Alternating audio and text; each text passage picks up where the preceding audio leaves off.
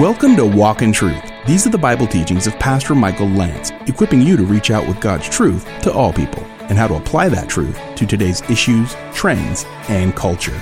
Learn more about the program and our church when you visit walkintruth.com. Now here's part 2 of Pastor Michael's teaching in Exodus 13:17 through 14:4, called Divine Guidance and Protection. I just want you to see the promise here, and one day Jesus said we will sit down in the kingdom of God with Abraham, Isaac, and Jacob, and Joseph. And so they set out from Sukkot, that's verse 20, Exodus 13, camped in Etham. We don't know where these places were in the ancient world, but we know Etham was on the edge of the wilderness, so this would be leaving inhabited Egypt. And the Lord was going before them. How were they led? Well, he was there, was the Lord, in a pillar of cloud by day to lead them on the way, and a pillar of fire by night to give them light, that they might travel by day and by night. And God did not take away the pillar of cloud by day, nor the pillar of fire by night from before the people. Now, not only were they delivered with 10 mighty plagues, but the very presence of God was among the people, manifested in something that's been called the Shekinah glory of God. Scholars would call this the manifest presence of God. This appears throughout our Bibles, and often God's presence would descend on the tabernacle and the temple. And it would be a way that God would make himself, you could say, somewhat visible, although the full glory of God would not be on display, because no one can see God in his full glory and live. Go all the way to Exodus 40. This is the last verses of the book. I want you to see the faithfulness of God. He never departed from the people. He led them all the way through. It says, Exodus 40:34, the cloud, the glory cloud, covered the tent of meeting. Exodus 40:34. The glory of the Lord filled the tabernacle. Moses was not able to enter the tent of meeting because the cloud had settled on it, and the glory of the Lord filled the tabernacle. And throughout all their journeys, whenever the cloud was taken up from over the tabernacle, the sons of Israel would set out. But if the cloud was not taken up, they did not set out until the day it was taken up. For throughout all their journeys, the cloud of the Lord was on the tabernacle by day, and there was fire in it by night, in the sight of all the house of Israel. God led them in the way. The Lord is my shepherd, I shall not want. He leads me and guides me, and he leads me to the places that he wants me to be so that I can be refreshed and encouraged and blessed, and I can even do things for his name's sake. And so the Lord led them, and you could think, well, maybe there were some practicals like having shade in the desert, the cloud and the fire, maybe for warmth, but the Bible doesn't specifically say that. It says the cloud led them. It was a visible way to say God wants us to go here or there. Here's an application for us. The Holy Spirit now lives in us, brethren. Jesus said the Holy Spirit will be with you and then in you, John 14:17. In 1 Peter 4, verse 14, Peter says that when you're being reviled, the Spirit of God, the glory of God, rests upon you. And so that same power, that same light that led Israel by day and by night lives inside of you. And when you need direction, and when you are wondering, what should I do and where should I go? You are to walk by the Spirit. You are to walk in the light. Amen? You are to walk in the way. The same application is to you and to me. That same glory will lead you, will empower you if you will allow him to lead you. A couple other insights. Look at 14:19 of Exodus. A couple of just snapshots of things interesting about the cloud. It says the angel of God, Exodus 14:19, who had been going before the camp of Israel, moved and went behind them. So we can see that the angel of the Lord was within that cloud or part of that manifestation. And the pillar of cloud moved from before them and stood behind them. Check out verse 24. At the morning watch, the Lord looked down on the army of the Egyptians through the pillar of fire and cloud and brought the army of the Egyptians into confusion. That's our next message. We won't go there for now. I just want you to get a couple of insights that this is not just simply a fire from the Lord. The Lord is in the fire with the people, leading the people, manifesting his glory so that they would know that he was with them, that he was leading them, that he had not forsaken them. And this is going to be important because the way that they go seems confusing. Why not go right up the coast into the promised land? Well, God had another plan. And as I mentioned before, he knew what they were ready for.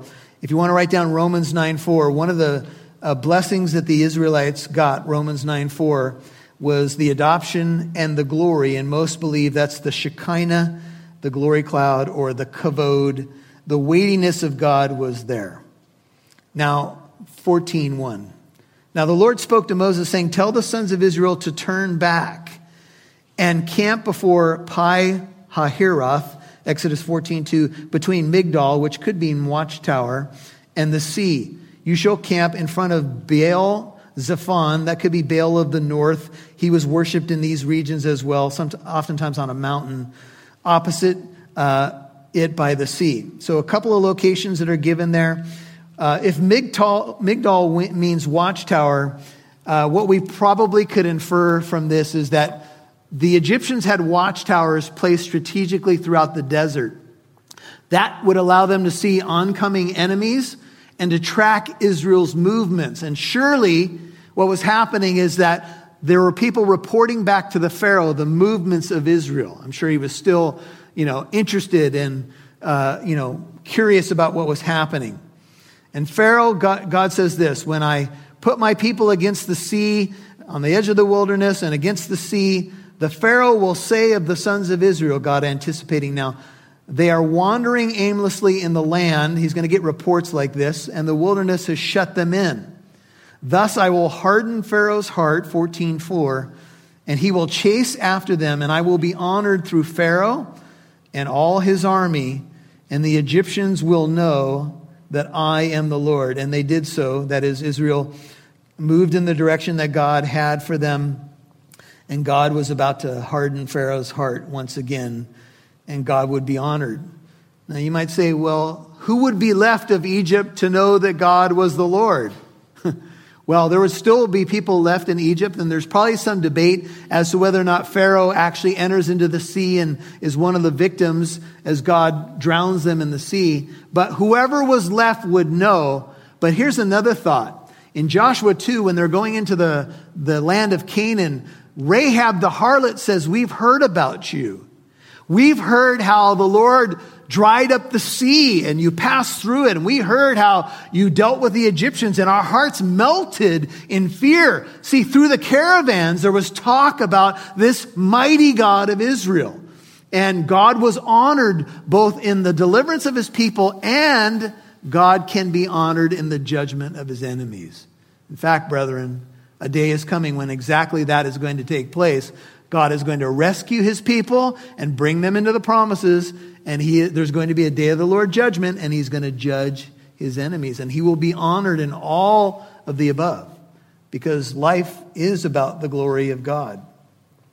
And so in this final victory, God would gain the glory. It appeared to the Pharaoh as he got word that Israel was wandering aimlessly, had no leader, but this was simply a battle tactic. When Jesus died on the cross, surely Satan and his minions had to be thinking, oh, we got him now. There he is. God the Son has allowed himself to die on the cross. Surely it's over now. But God used the cross as the instrument of his greatest victory, for us at least. And he triumphed over principalities and powers through the cross. That's Colossians 2:15. So God will sometimes put us in a tough spot that looks hopeless, and he will turn it around for victory. And so Pharaoh would get the report. The king of Egypt was told that the people had fled. Well, surely he knew that, but he may have been in mourning. Remember, his own firstborn son, the prince of Egypt, had died. Pharaoh and his servants had a change of heart toward the people. And they said, what is this that we have done? Verse 5. that we have let Israel go from serving us. If you have an NIV, it says, we have lost their services. Oh no, our slaves are gone. Now I got to make my own bed, cook my own pancakes. How do you work this shovel? What are we going to do now? Now, you would think that maybe a righteous people would say, oh, isn't it nice that Israel's finally free? We can figure this out. I can poach an egg. I can figure out how to do laundry. Some of your mothers are like, no, they can't figure it out. Anyway, that's a different story. But what do they say? We've lost our slaves. We need them back so they can serve us some more. This is how the mind that is debased can think about other people. Not that Israel's free to serve their God and worship him the way that they ought, but no, we need to re-enslave them for our pleasure. Do you know one of the major epidemics in our world today is sex trafficking? They're saying that the United States of America is one of the worst culprits of it. What is happening that we would think that another human being is only there to service us, to take care of what we want, to be our slave? That is a tragedy, and it's not the way of the Lord. And thank God that we have ministries that are fighting against that. And so it's sick. It's sick. Maybe work stoppages, maybe the realization that they had lost their major workforce hit the people of Egypt. I don't know. But we do know the main issue here is that God hardened their heart. And so the Pharaoh made his chariot ready and he took his people. You'll hear more from Pastor Michael in a moment. We would love to hear from you. You can email Pastor Michael with a question that you might have had on the teaching today, or maybe you have a question about something else, or you need encouragement or prayer. Maybe you would like to share how Pastor Michael's teachings have blessed you. You can email Pastor Michael at this email address, contact@walkintruth.com. That's contact@walkintruth.com. Once more, contact@walkintruth.com. And thanks for reaching out. You can also find our mailing address on walkintruth.com. We'd love to see who's listening, so please connect with us on Facebook, Twitter, or Instagram. Just do a search for Walk in Truth Show. Now, back to Pastor Michael Lantz right here on Walk in Truth. If you have an NIV, it says, we have lost their services. Oh no, our slaves are gone. Now I got to make my own bed, cook my own pancakes. How do you work this shovel? What are we going to do now? Now, you would think that maybe a righteous people would say, oh, isn't it nice that Israel's finally free? We can figure this out. I can poach an egg. I can figure out how to do laundry. Some of your mothers are like, no, they can't figure it out. Anyway, that's a different story. But what do they say? We've lost our slaves. We need them back so they can serve us some more. This is how the mind that is debased can think about other people. Not that Israel's free to serve their God and worship him the way that they ought, but no, we need to re-enslave them for our pleasure. Do you know one of the major epidemics in our world today is sex trafficking? They're saying that the United States of America is one of the worst culprits of it. What is happening that we would think that another human being is only there to service us, to take care of what we want, to be our slave? That is a tragedy, and it's not the way of the Lord. And thank God that we have ministries that are fighting against that. And so it's sick. It's sick. Maybe work stoppages, maybe the realization that they had lost their major workforce hit the people of Egypt. I don't know. But we do know the main issue here is that God hardened their heart. And so the Pharaoh made his chariot ready and he took his people with him. Get my chariot. Boom. He hits the thing. Mount up. We're going after them. We're going to get our servants back.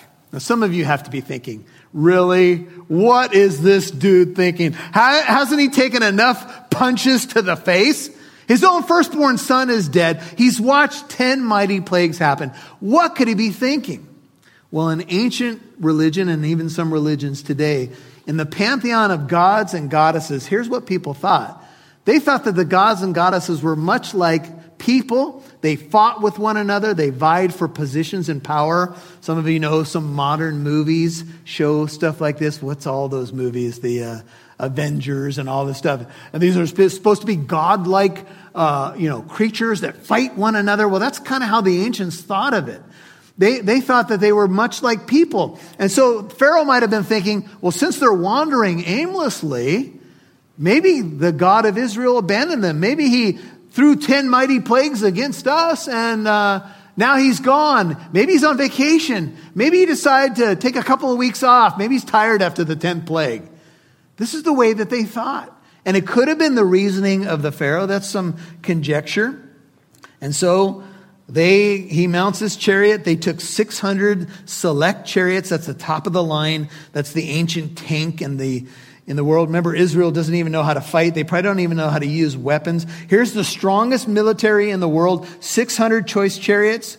All the other chariots of Egypt with officers over all of them. And now they begin to march. They've probably got thousands of chariots. We're going to see from other language here. Their army's been deployed and they are on the march. And Israel's on foot. And it's probably been only a couple of days, maybe a week or two at the most. And so Israel hasn't gotten far away from Egypt. And now the army is being assembled.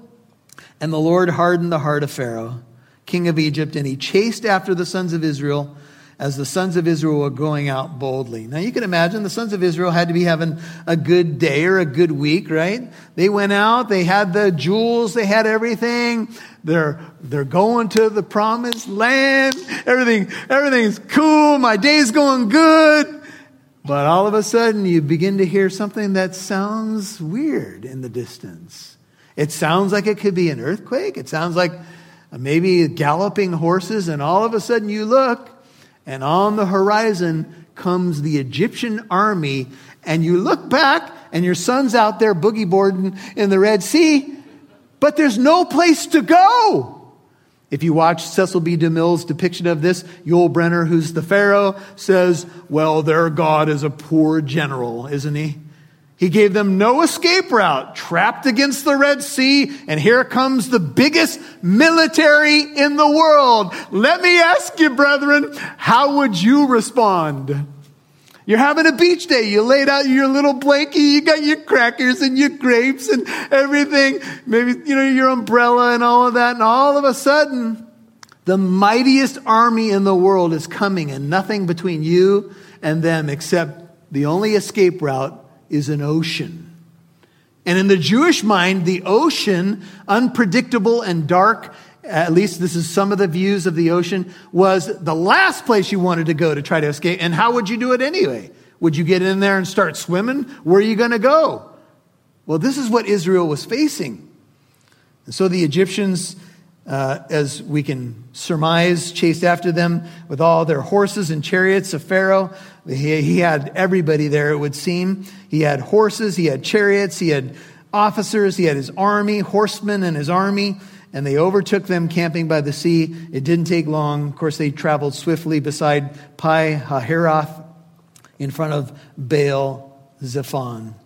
And as Pharaoh drew near, the sons of Israel looked, and behold, the Egyptians were marching after them, probably an impressive-looking army, and they became very frightened. And if you can put yourself there just for a moment, I'm not sure most of us could even process the fear of a group of people, a big group of people, but they were not militarily trained, and they were stuck, and here comes this army. Now, sometimes when our enemies are coming at us, we forget what we just read about, that there was a pillar of fire and there was the cloud and God was with them. But sometimes we get so focused on the coming enemy, we forget that God's presence is with us. Amen. See, we're to fix our eyes on Jesus, who's the author and perfecter of our faith. Paul, using a running imagery from the Olympic Games, has this idea in mind. We're to fix our eyes on the finish line, the God who's the originator and perfecter of our faith, instead of looking around at our other competition. And since we're in the middle of the Olympics, you know that if someone running looks around, they lose their pace and they can get in big trouble. And in the moment, none of us can blame Israel. If you were there, I don't know how impressive your faith would be, but we've seen how impressive our faith can be in much smaller things. Amen? Something goes wrong at work, on the freeway, in a relationship, and we're setting caravans back to Egypt, baby. Sometimes, do you realize how disappointed you can be with your own heart? How sometimes the smallest thing, you think you're a seasoned Christian and you run into some difficulty and it's nothing like this. It's not the Egyptian army and you're trapped against the sea, and all of a sudden you see how weak your heart can be. You've been listening to Divine Guidance and Protection, Part 2 on Walk in Truth. That's Pastor Michael's teaching in Exodus 13:17 through 14:4. If you missed any part of today's program, you can listen to Walk in Truth on our free Living Truth app or wherever you get your podcasts. Walk in Truth is on Apple Podcast, iHeartRadio, Spotify, and many more. Subscribe for free to hear Pastor Michael's teachings in other books of the Bible.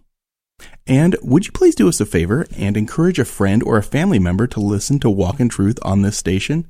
Same if you're listening on podcast. Please click that share button. If Pastor Michael's teachings have been a blessing to you, then hopefully they'll be a blessing for someone else you care about. Thanks so much for spreading the word about Walk in Truth. Now, here's Pastor Michael with a final word. Well, maybe you are a control freak. Do you have control issues? We probably all do to a certain degree. Maybe instead of praying first, you pray last. It's the last possible resort when you've tried every plan imaginable. A, B, C, D, and ... Well, I guess what I'd say is, how's that working for you? Now, maybe sometimes you get things done and you solve it, but you don't want to solve things without the Lord, right? You always want to think about His direction for things. And so praying first is just a way of acknowledging, Lord, I'm moving in a certain direction, but I want to make sure it's your direction. Sometimes it will take waiting a little bit and making sure you're making a wise biblical decision. It could include some counseling. And what I mean by that is getting some biblical counsel from a trusted friend in the Lord or a wise pastor, or you can fill in the blank. How do you fix the problem of not praying first? You just got to do it, man. You just got to decide. The next time I have a decision before me, I'm going to pray first. That's going to be my first inclination. Not to worry, not to control, but to pray. This is Pastor Michael Lance, and we are walking through the book of Exodus. Hey, we have a fiscal year in our ministry and church life. It actually runs to the spring, to March 31st. Our goal this past year was to get at least half our budget supported by listeners, and we are nearly there. And I want to give a big shout out to all of our monthly partners, our one-time givers. We had some wonderful people step up and help us. Janice from Calabasas, thank you for partnering at $25 a month. Linda in Utah has become a partner as well. And Johnny from Corona also has given a gift recently. Thank you, Johnny. And here's where we are. We're about 75% funded, and we hope to raise the last $13,883.01 to be exact by April 1st or March 31st, and we will have hit our goal for the year. Now, this is not the entire budget for radio. This is a portion that we budgeted, but we budgeted it by faith. And we're just praying that you can help us reach that goal.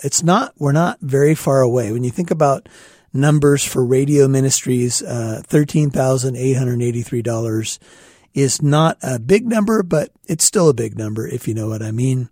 But every little bit helps. And if you'd like to help us by becoming a monthly partner or even giving a one-time gift, we deeply appreciate it.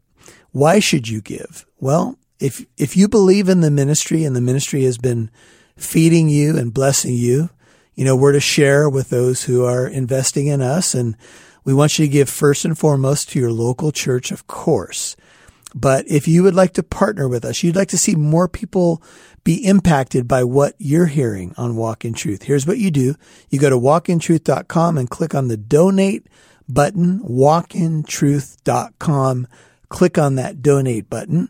If we can answer any questions for you, the number is 844-48-TRUTH. That's 844-48-TRUTH. And join us tomorrow for part 3 of Pastor Michael's teaching in Exodus 13:17 through 14:4, called Divine Guidance and Protection. I'm Mike Massaro, and thanks for listening to Walk in Truth, where it's our goal to equip you to reach out with God's truth to all people.